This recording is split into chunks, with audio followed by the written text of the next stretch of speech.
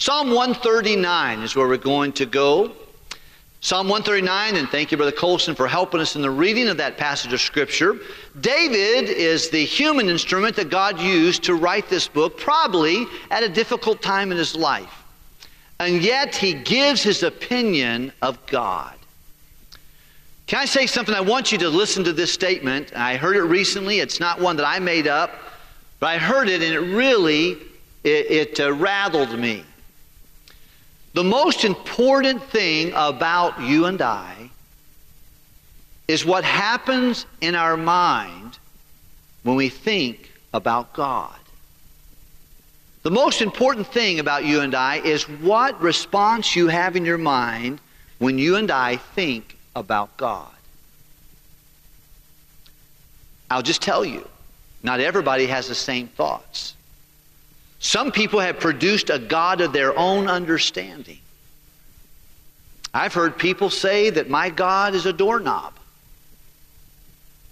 I worship nature. I worship myself. They come up with gods of their own devices, their own minds. But friend, that is very detrimental to your life when you don't understand who the real God is. Now, God has revealed himself. God tells us who he is, how he thinks in the pages of your Bible. Is it any wonder why it is so difficult to read the Bible, to study the Bible, to meditate in the Bible? Because the devil knows if he can keep you away from your Bible, he can keep you away from your understanding of who God is. That's why God admonishes us to grow in grace and in the what? Knowledge of our Savior, Jesus Christ. God wants you to grow in him. In Jeremiah and Isaiah, it reminds us, if anyone's going to glory or brag about anything, brag about how much you know about God. Do you know the real God? Do you know his attributes? Do you know what he says and what he wants? You know, God is a God who wants to dictate your sexuality. He doesn't give you that choice. He wired you and he dictates that. He has an opinion about public policy. God has an opinion about how the world came into existence. He has an opinion about evolution. He has an opinion about creation. He has an opinion what a nuclear family is. He already stated his opinion. I don't have to tell. I can tell you my opinion, but if I differ with God, my arms are too short to box with him. He makes the rules. I don't make any rules. This is not my word. The earth is the Lord and the fullness thereof, the world and all they that dwell therein. God has revealed himself. He's revealed himself in creation. He's revealed himself in your conscience. He's revealed himself in the circumstances of your life. He's revealed himself in his Son, Jesus Christ. God so loved the world that he gave his only begotten Son. He sent Jesus, the body of God. You say, what does God look like? He looks like his Son. His Son looks like his. He is the image of God in human form. He reveals himself through the canon of Scriptures, through the Word of God. But boy, we live in a world, you say, well, the way I feel about it, listen, Spanky, it doesn't matter. If I give you say, well, here's my perspective, here's how I feel, apart from the Bible, I'm just whistling in the wind. God has revealed himself, and he wants us to know him. He wants to know you intimately. He says to us, and while he was here, Jesus said these words, "Come unto me, all you that labor and heavy laden. I will give you rest." Many of us, we need rest. You know, this world is not in rest, and it will never be in rest until the Lord Jesus is in charge. All the civil unrest, you know why? We've gotten farther and farther away from the God of the Bible. injustices are because we've gotten away from God. God is not a respecter of persons. He loves everybody. Yes, black lives matter. Yes, white lives matter. Yes, everybody matters to God. Injustices need to be dealt with, but the reason we have so many of them is because we've gotten away from the moorings. There's too much noise inside of the average human being. There's a lot of noise, there's a lot of fear, there's a lot of challenges, there's no authority. They've been taught whatever feels good, you do it. Some of them have been taught that God is not in the equation. You evolved over millions and millions of years, and you were once a amoeba beginning to begin, and then you were a frog with your tail tucked in, and then you were a monkey in a banyan tree, and now you're a professor with a PhD. And you just evolved from nothingness into something, and from simplicity into complexity. And God had nothing to do with it. You came from a monkey and you wonder why sometimes we act like it. We like an animal, just chew each other up. Fight, bite, kill, destroy. Why? Because we have no accountability. And by the way, one of the biggest challenges of evolution, if it takes God out of the origin in the people's mind, it takes them out of accountability. If you don't recognize Him as your creator, and by the way, our founding fathers did. You don't have to look very far in the Constitution or in the preamble or in the Declaration of Independence. It tells us we are endowed by our Creator. People understood it back then, that we don't believe that now. We've allowed all the poppycock and all the science, so-called science that is not science, to tell us, oh, this is not real science. I don't think the average scientist knows what they're talking about.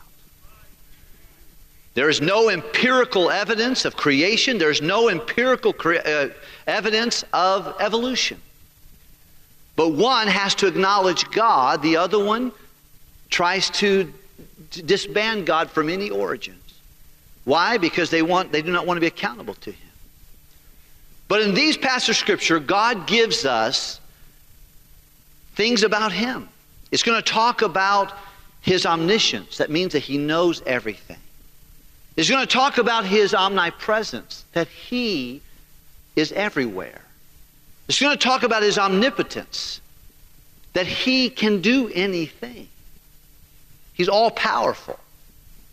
It's going to lead us to a place of worship. And your opinion of God and my opinion of God is going to determine my worship and my behavior and my purpose. The reason people live such low, insignificant, rebellious, frustrated existence is because they have a very low opinion of God. The people run around with their hair on fire, scared of their own shadow, is because they don't understand how big God is and that He loves them. These are problems I have and you have. Now, I can have the knowledge of God, but I have to exercise in reality of what He says. But your opinion and my opinion of God will determine how I live for Him, how I acknowledge Him. In Isaiah chapter 6, one of the prophets, he loved Uzziah the king. He was strong. He was a great king. He had reigned for many years. He had increased tremendously and was greatly blessed of the Lord. And he forgot His blessings. He forgot his boundaries. And he went ahead and lived in such a way that he didn't die very well. But when he died, Isaiah said, I saw the Lord high and lifted up. You live like an idiot because you don't understand how big of a God you got. He said, when I saw the Lord high and lifted up, then I saw myself and I said, woe is me. Wow, that's God. Whoa, that's me. I got issues. I got problems. And it caused him to separate himself, and it caused him to yield himself. When God says, whom shall I send? Who will go for us? He said, here am I. Send me. I think the reason young people and older people do not surrender themselves to the Lord is because they don't see the Lord in His rightful place. They don't see Him. They don't trust him.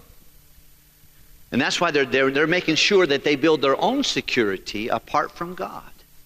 The only thing about the will of God you and I ought to be afraid about is missing out on it. Not doing what God wants us to do. The Bible tells us that eye hath not seen, nor ear heard, nor entered to the heart of man the things God's prepared for those that love him. Hebrews chapter 11, verse number 6, he says, without faith in God, it's impossible to please God. But you're not going to put faith in a God you don't understand, you don't know.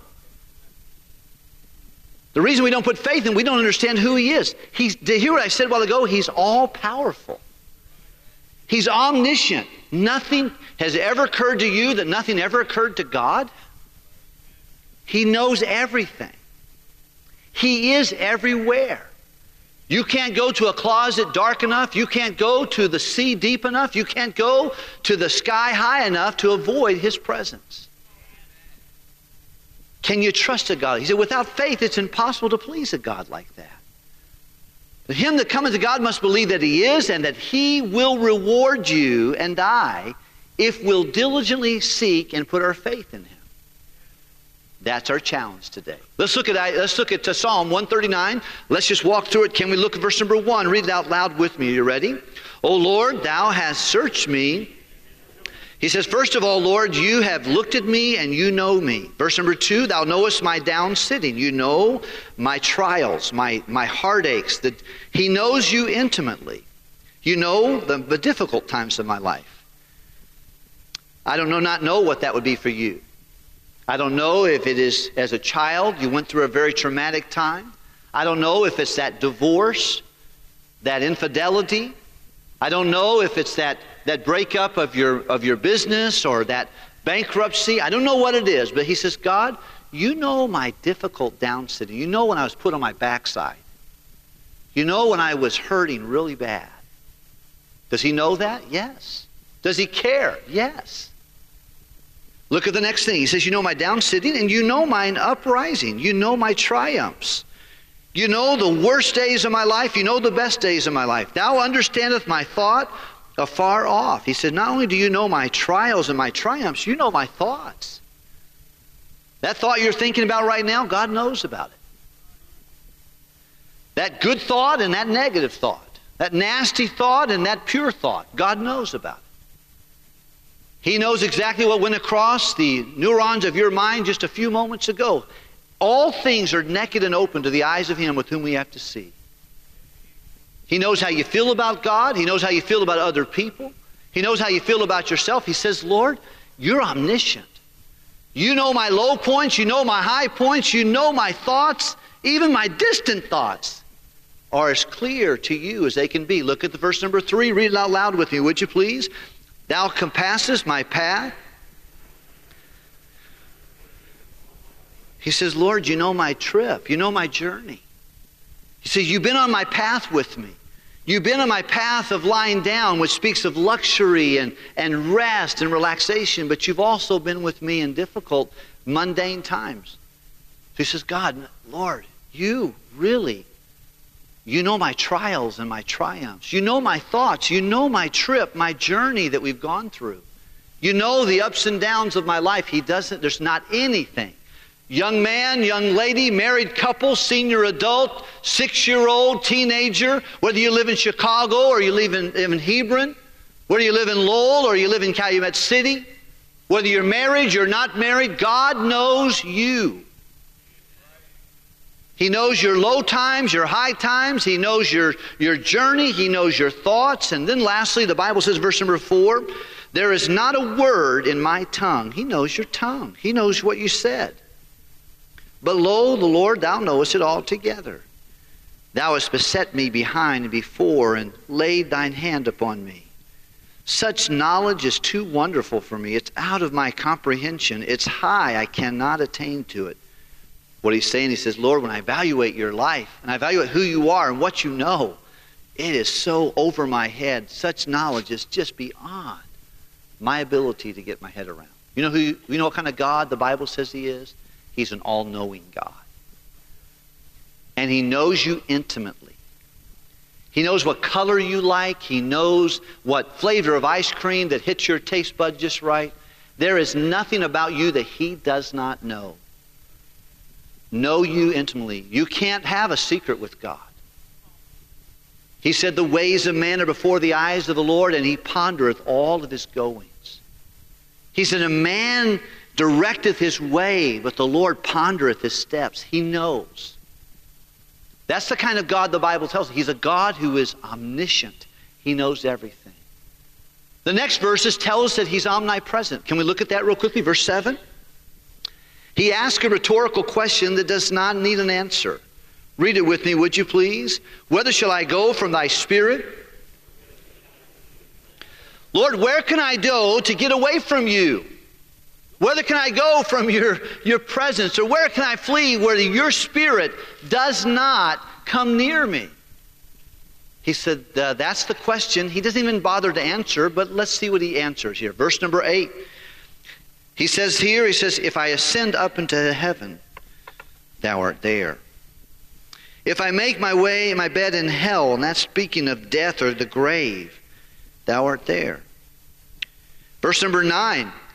If I take the wings of the morning, I go to the east.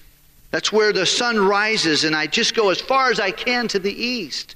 Or I dwell in the uttermost parts of the sea. That's the Mediterranean Sea that he's talking about, that I go west. He said, behold, thou art there. Verse number 10. Even there shall thy hand lead me, and thy right hand shall hold me, wherever I go. If I say, surely the darkness shall cover me, even the night shall be a light unto me, yea, the darkness hideth not from thee. But the night shineth as the day, and the darkness as the light are both alike unto thee. He begins to say that where is God? Where can I go where I can get away from you? Where could I go where your Spirit, if I go north, if I go south, if I go east or I go west, wherever I go, you're there.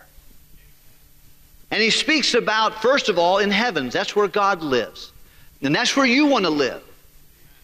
If you're saved today, you're going to spend eternity in heaven. You ought to start living that way. If you're not saved, you're not sure if you were to die, you'd go to heaven, don't leave this room without that knowledge. God wants you to know that. If you're saved, you need to get baptized. You need to follow the Lord. But may I say to you, he speaks with eternity. He said, if somebody, he goes, if you go into eternity, God's there. At death, as a child of God, you're never more with God than when you die. The world is trying to get us, Satan is trying to get us, and yourself are trying to get you afraid of dying. You know what God says about that? Precious in the sight of the Lord are the death of His saints. Now, God says, you know what? I don't want you to be afraid of dying. So you'll never be more closer. I'll be there. I'll give you dying grace. I'll be there that moment. Brother Norman Pfeiffer, when he slipped into eternity this morning, at 4:30 this morning, when his wife came in and saw that he was absent from that body, he was instantly present with his Lord. And God was there. I've had the joy to be at numbers of situations where someone slipped from this life into the next. But whenever someone is able to be conscious during that time, there oftentimes will take their hand and beckon. And they'll say stuff like, He's coming for me. I see Him. Sometimes when people are medicated, that doesn't happen, but oftentimes when I've seen people that are just on their natural transition, they're oftentimes grabbing, He's coming for me. I can see Him. You know why? Because Jesus is there. In eternity future, He's there when you die. He's there in your life. And He's there through your dark times that He speaks about. He said, your dark times to God are just as bright as the noonday sun. God is not confused about your trials. He's there. Standing somewhere in the shadows, you'll find Jesus. God says, casting all your care upon me because I care about you. You say, well, I was by myself. I know God's not supposed to give me more than I can handle, but He did that day. No, He didn't. There is no difficulty or trial taking you, but such is common to man. God is Faithful. That means He's there. He's with you. What kind of God do we have? We have a God who knows everything. He's omniscient. He knows you intimately, everything about you. He knows more than your spouse knows. He knows more than your dad or mom know. He knows more than your son or daughter know about you. He knows more than your best friend knows about you. He knows you intimately because He's all-knowing.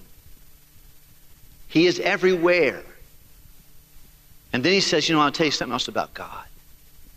He is omnipotent. He can do anything. Let's look at it real quickly and look at the next verse, if you would, please. We're looking at verse 13. For thou hast possessed my reins. He says, Lord, you knew what's on the inside of me. He said, you have that inside of me. My reins, speaking of my hearts or my innermost organs. Thou hast covered me in my mother's womb. I will praise thee. For I am fearfully and wonderfully made. Marvelous are thy works, and that my soul knoweth right well.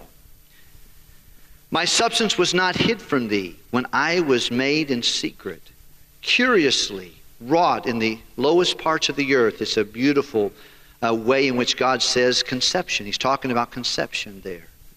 When I was conceived, you knew. Thine eyes did see my substance, and yet being imperfect, they weren't all mature yet. My little fingers were not out. The fingernails weren't on my fingers yet. My lungs and they weren't formed yet, and a lot of things were developing. But in thy book, all the members were written, which in the continuance were fashioned when they were yet none of them. He said, Lord, see, you are the most pristine creation of God. You are nothing. The galaxies of our planet are nothing compared to you. He made the world. He says on day number 1, He said, let there be light. Day number 2, He said, let's divide the waters from the waters and create distance between this planet and where I live in heaven. Day number 3, He said, let's make the dry land appear and put trees and strawberries and raspberries and bananas and all those wonderful things, tomatoes and things of that nature. I'll put all the planet. We'll put a seed in each of those. And day number 4, we'll make the sun, the moon, and the stars. Day number 5, we'll make the fish that swim, the birds that fly. And day number 6, we'll make the animal kingdom. And then the Lord said, now, let us make man in our image. And He formed the dust of the ground, and He made Adam with the ability, not a dichotomy, but a trichotomy. Not just someone with a body and a soul like your dog has, or your horse has, or your cat has, or your parrot has. A body and a personality. More than that. I want to make man a trichotomy like we are, Father, Son, and Holy Spirit. I want to give him an aptitude to worship, to know me, to interact with me. Your dog, no matter how spiritual, they do not have dog churches. There are no monkey pastors. Now, there's some pastors that look like monkeys and act like monkeys, but that's me. But there are no cat prayer meetings. They do not have, and I'm sorry to disappoint you. Some of you are really disappointed about that. You're looking down, putting your shoes on, and saying, well, I'm done with this message here. But you're made in the image of God. And He says, here's how powerful I am. I'm going to put in a human body. And I'm going to form it in the dark places of conception and let it formulate. They say that the human mind has 10 billion neurons, and they form at 25,000 every minute from the time they're conceived until they're born. For 9 months, it comes to an amount of neurons in there and atoms, your DNA. They say that the human mind can store as many as 2 trillion words. That's more than the words of all the books in the Library of Congress. Can be stored inside of your brain. They've never found a computer that would have the ability of even some folks who may be challenged mentally some. It would take over 1,000 supercomputers to come up with the ability and the thoughts and the code of one human 3-pound brain. God showed how He can make anything. Your heart pumps, your lungs breathe, your liver works, your pancreas works, your kidneys function, and you never thought a time about that. They say in a lifetime, and the average man's heart or a woman's heart will pump as much blood through their heart that would fill up the entire Empire State Building.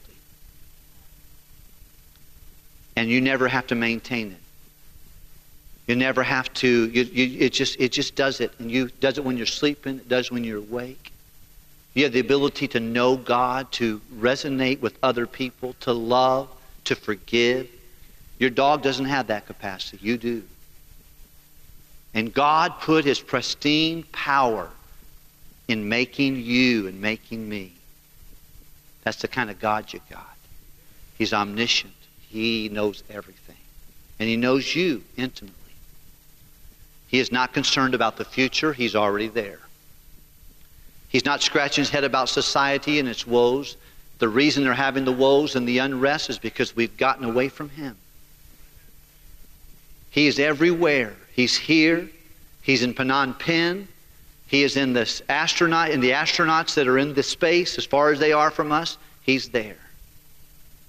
The guy in the submarine, the deepest part of our planet, He's there. You can't go anywhere where He's not there. And He's powerful. He's made all things, and He put it in a human body.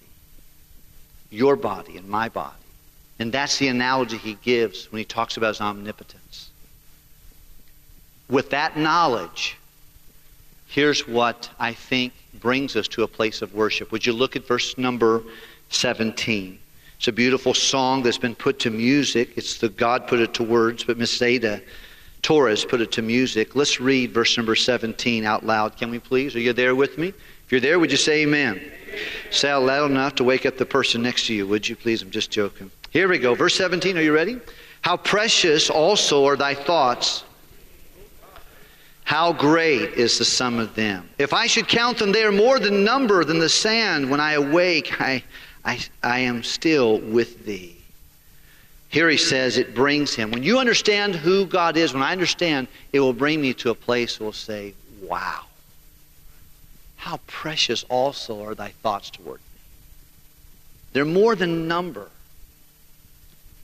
The reason we have such low worship, the reason we can't pray for a minute and a half without thinking we've been there for 20 minutes. The reason we have a problem coming to Sunday school. The reason we have a problem finishing discipleship. The reason we have issues with being faithful on Sunday night or Wednesday night is because we have a very low opinion of God's omniscience, His omnipresence, and His omnipotence. We're not there with how much He loves us. He cares about us. The reason we don't want to give to Him or serve Him or surrender our lives, we don't know who we're dealing with. You see, whenever I see how great He is, there's a couple things. Number one, I begin to worship. Number two, I begin to separate from those who are against worship.